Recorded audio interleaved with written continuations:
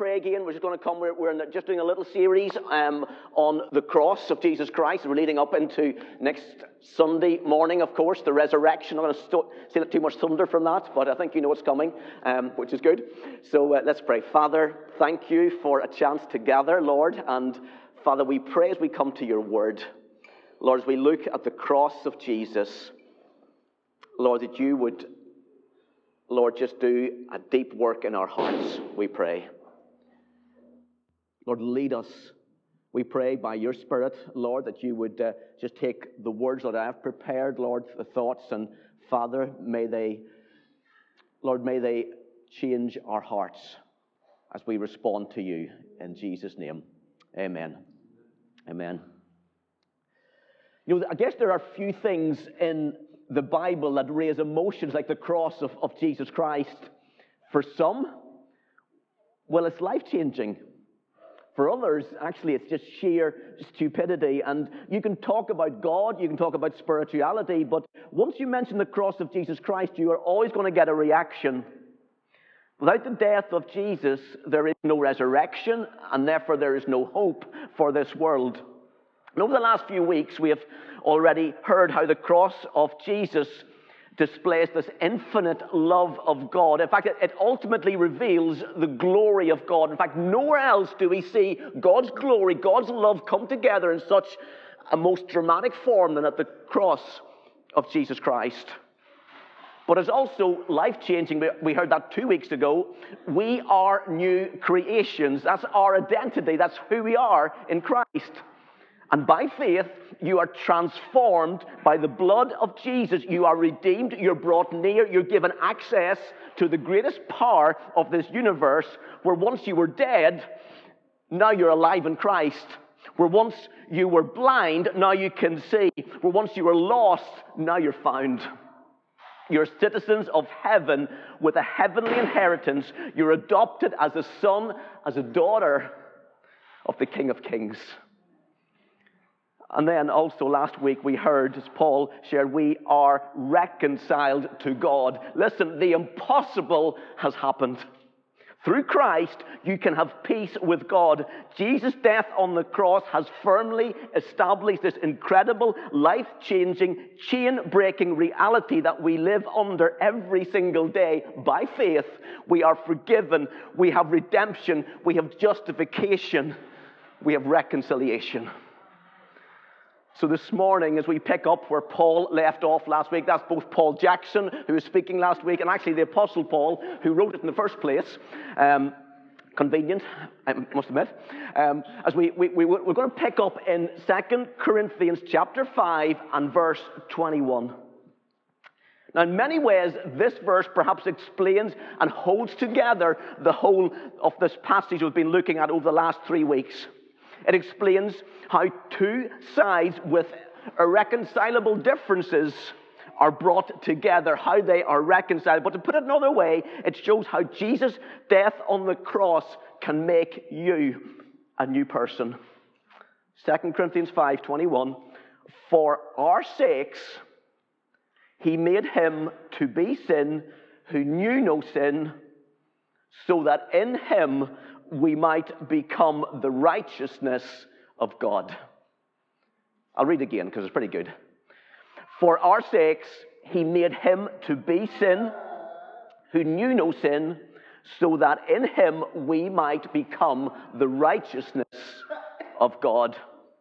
And to understand this verse, we need to, first of all, I guess, define sin. And here we get a problem. Because most of us have become quite desensitized to sin.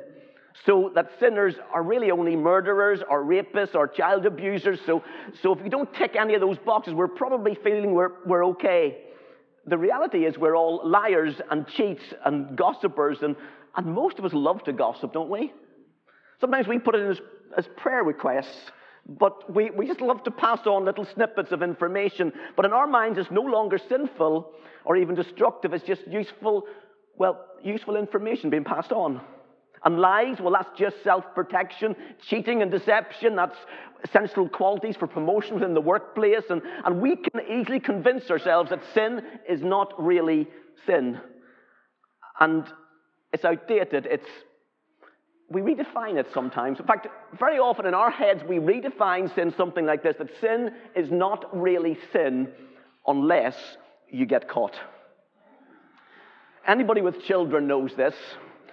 How often have you looked into your child's eyes after you've told them off for doing something wrong, only to discover that all the tears, all the sorries are not because they've disobeyed you, but because you've caught them? When we grew up on a farm, I've got a twin brother. I've probably told this story before. Apologies if you heard it before, but I've got a twin brother. Everything in our life was competition when we were about 6 or 7 years old. And we used to play a lot of time out in the farmyard. But there's a really long way between the house and back into the toilet. So rather than running all that way back to the house, we would just wee up against the wall. I'm not proud of it. That's just what we did, okay?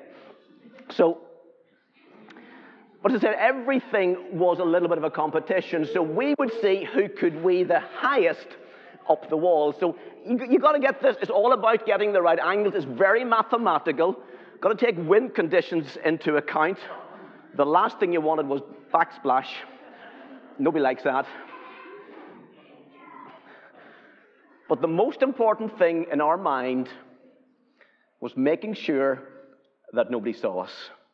Because in our mind, what we're doing is perfectly normal, it's perfectly acceptable, as long as we don't get caught. In fact, many Christians have this sort of childish view when it comes to sin. You think sins are okay as long as we don't get caught. So we need to go back, we need to re-examine, we need to look at what is the biblical definition of sin. So I want you to go back with me to the Garden of Eden. This is where the gospel story begins, to the moment when sin enters into this world. See, when God created man, there was no sin in this world. It was perfect. There was no sickness. There was no pain. But when Satan slithered up to Eve in the form of a snake and lied to her, and then she in turn to Adam, we see the first act of rebellion against God. Genesis 3, verse 4. But the serpent said to the woman, "You will not surely die. For God knows that when you eat of it, your eyes will be opened, and you will be like God, knowing good and evil." And Satan here just tells sort of a half-truth. It's deception. It's the lies of Satan going on. Verse 6, so when the woman saw that the tree was good for food, and that it was a delight to the eye, and that the tree was to be desired to make one wise, she took off its fruit and ate. And she also gave some to her husband, note, who was with her, and he ate. And both Adam and Eve doubted God. They believed the lie of Satan. Can you really trust God? Can you? And this led to disobedience. You see, sin is always very attractive at first. It looks very pleasing to the eye, but ultimately it leads us down a road that leads to destruction. And when God confronted them, remember what they did? Well, they blamed somebody else. Somebody else's fault. And actually, things haven't changed very much, have they? I guess, once we get caught, often the first thing we think about doing is just blaming somebody else. And if it's not our politicians, it's our parents. If it's not our upbringing, it's our environment or our education system. And if all else fails, we blame God. It's his fault.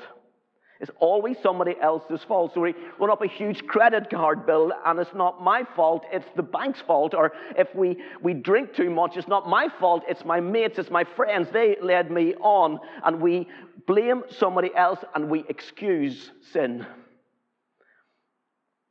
Adam blamed his wife, Eve. But what was Adam doing in all of this? He witnessed the whole thing. That's what it tells us in Genesis. He was there. He saw the whole thing unfolding before his eyes, and he did nothing. He chose to do nothing, and the great sin of Adam is doing nothing. And our world is falling apart sometimes because we are doing nothing. We watch the gospel being trampled on and we do nothing. And doing nothing is as much as sin as willful disobedience of God. In fact, the sin of omission is very often our biggest problem. And listen, particularly for us men, I think we're probably more guilty of this than anyone else. So we turn a blind eye to the sin that goes on all around us. Our country, listen, needs men to walk with Jesus, to lead their families well, who will set a moral and spiritual example. So where are the men and women who will live according to the Word of God, who will be filled with the Spirit of God, who will be praying? The truth is that many of us are doing nothing. We truly are sons of Adam. In essence, we're saying what Adam and Eve were saying, well, you listen, I'm okay. I'm going to do it my way. I don't want to do it God's way. And God will give you exactly what you want. He will leave you alone. Just as God left Adam and Eve alone, He cut them off.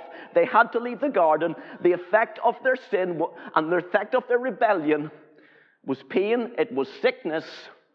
It was ultimately death. And listen, we have all messed up. If we're truly honest with ourselves. In fact, the Bible tells us in Isaiah that even the very best thing that we do, our good deeds, our charity work, our recycling, our religious activity, doing the very best that we can. Isaiah 64 verse 6 says that all our righteous deeds are like polluted garments. That little phrase is often translated as menstrual rags, as tampons. And God looked at the very best that you can do as no better than used tampons. Now you say, I can't say that in church. That's a bit disgusting. Listen, I do my very best. I try as hard as I can. I give to charity. I treat people well. I'm a good person at heart. Listen, this does not work with God. God is pure. God is holy. God is without sin. Sin cannot be in His presence. Let me put it like this. See, even the thought that you think that you are good enough is motivated by pride. And pride is a polluted garment. And I want you to face facts. We are all sinners.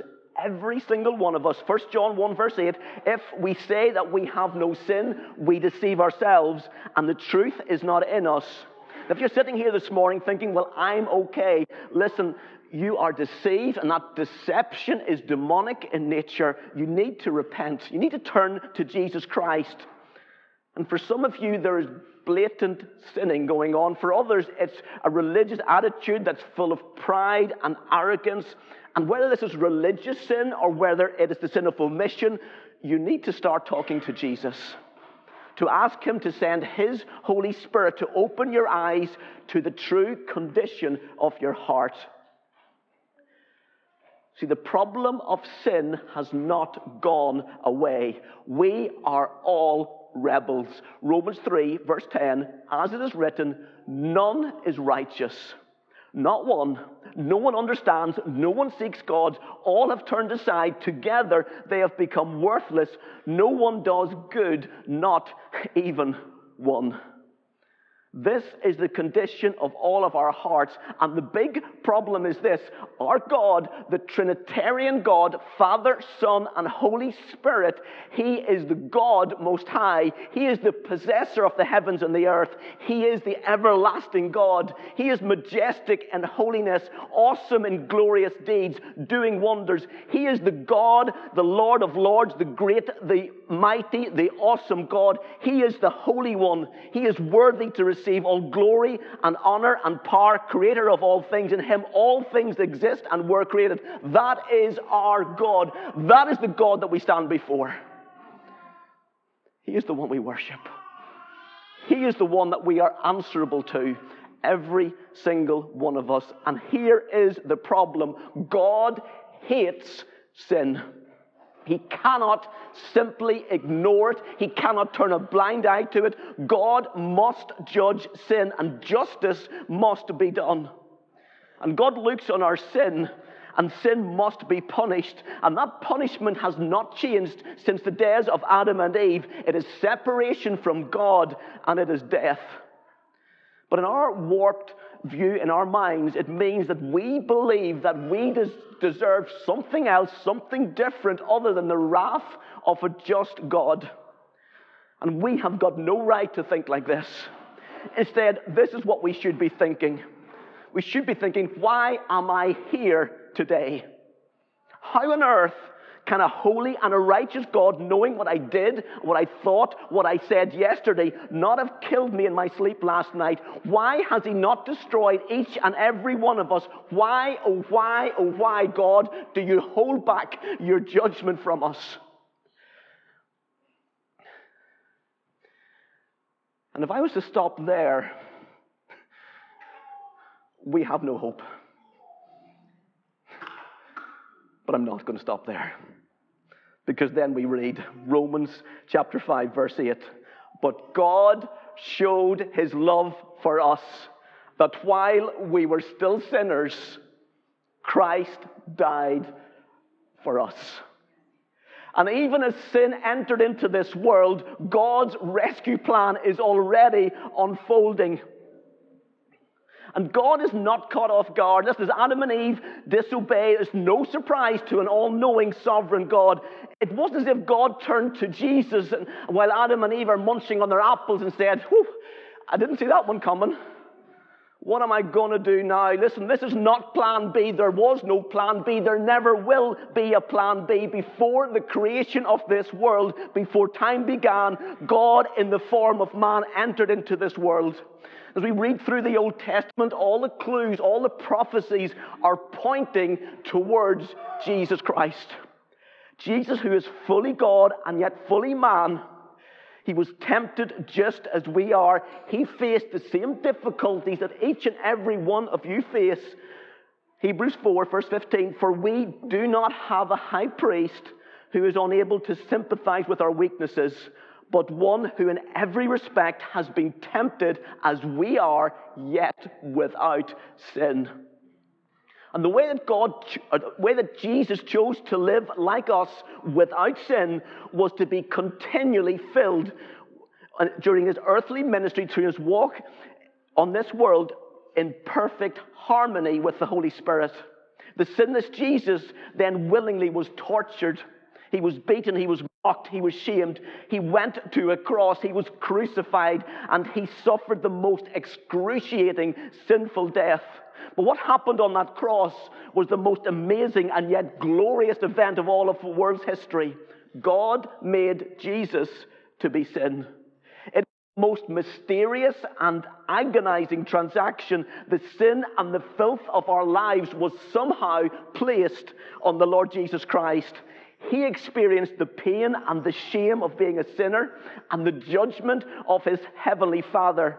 On the sinless Son of God was heaped the evils and the injustices of this world. All of our sins, past, present, and future. So that when God looked on his Son on that cross, he saw not his Son, but your sin. And in that moment, God's wrath was poured out, and Jesus took the full force of God's judgment.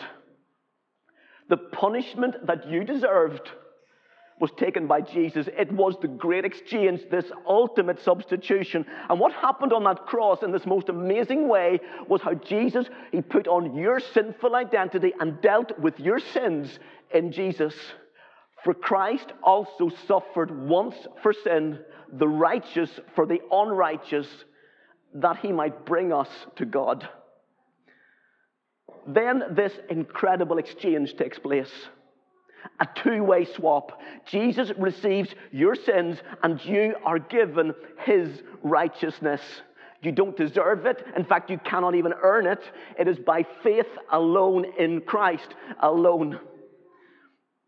Listen, if you are in Christ, God no longer sees the self-seeking liar that I am, but he sees me as though I am full of Jesus' grace and truth. He no longer sees the anger, my hatred. He welcomes me as a devoted son. He no longer deals with my falseless idolatry. He's dealt with all of that on the cross. He sees the love and the compassion of the Lord Jesus. In Christ, I am accepted, I am loved, I am a forgiven sinner. Jesus on the cross has dealt with all of our sins, past, present, and future. His resurrection is proof of his victory over sin and death. So when we accept Jesus Christ into our life as the only solution of the sin problem, when we repent of our sins, when we turn from our way of thinking and we turn to Jesus' way of thinking, we submit our lives to him, God looks on you and he sees Jesus. But why did he do it? You see, there was no other way. Justice had to be done. But the thing that blows my mind about this little verse is those first three words of 2 Corinthians 5. Verse 21 says, for our sake. See, this is no cold, formal transaction. This is an act of outrageous, powerful love. Love for a lost humanity that is so strong that put the love of a father for a son and the son for a father to the ultimate test. He did it for you and he did it for me. Without Jesus, we are lost. We are condemned. We do not stand a chance. Your future will be an eternity of separation from God. It's death. It's never-ending hell. But by faith, by grace, by resurrection power, you are part of the single worldwide family of faith. All that you need to do is believe. You put your trust in Jesus. Come to him. Listen, if you are a Christian this morning, allow this wonderful truth of the cross of Jesus to saturate your mind. Let it affect how you live. You know, there are people around today, some of them even in our pulpits, who will question if the Bible is absolutely true. They deny the resurrection. They even claim that Jesus is just one of many ways to God. However, if you undermine the cross of Jesus, if you do not talk about it, if you dilute the power of the cross, you don't just weaken your faith, but you make a mockery of all that Jesus Christ did. So when your circumstances cause you to doubt God's love, you need to fix your eyes on Jesus once again. The one who once hung on that cross, bleeding and naked out of love for you.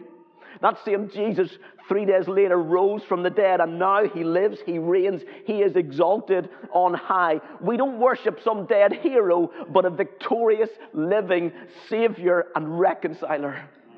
He is our King. He is Lord of all.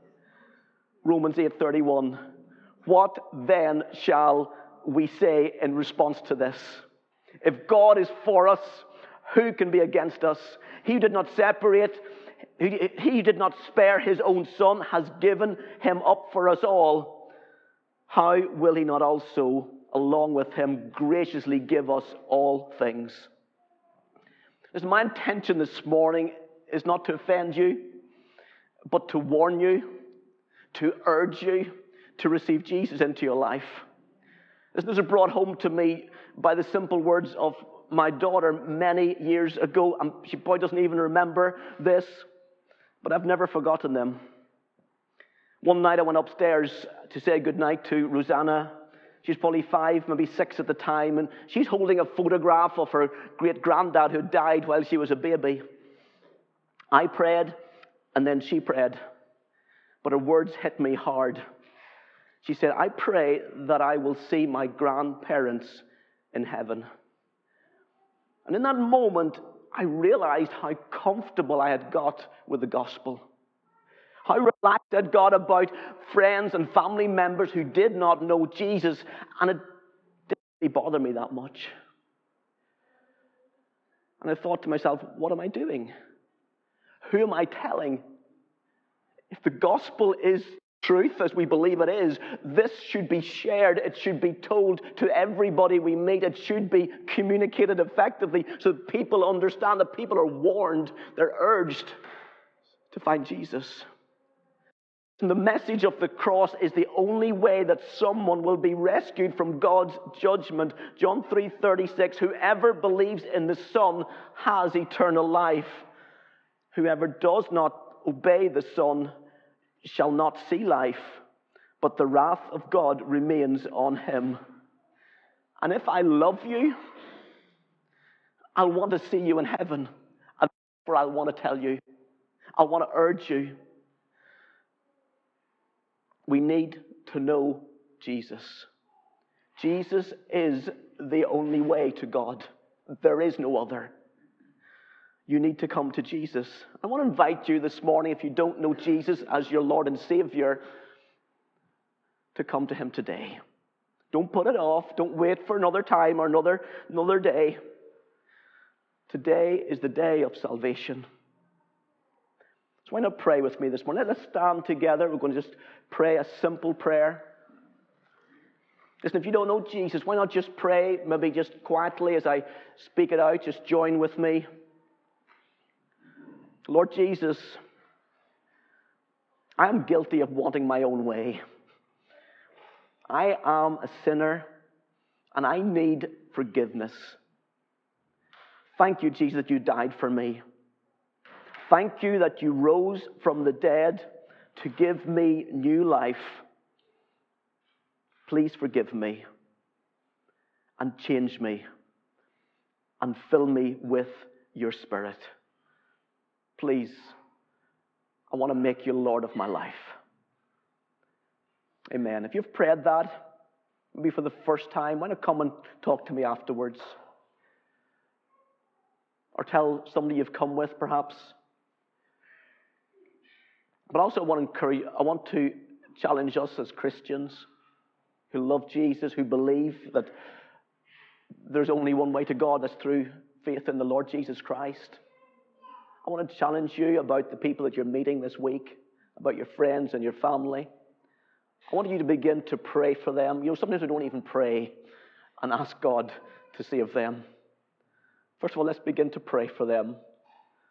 Secondly, let's begin to talk to them and tell them. Pray for opportunities that God, by his Spirit, would open up opportunities this week to be able to communicate the wonderful news, life-changing news into their lives, into their hearts. So, Father, we want to pray now, Lord. Holy Spirit, just come and rest upon us. Lord, you've called us to go.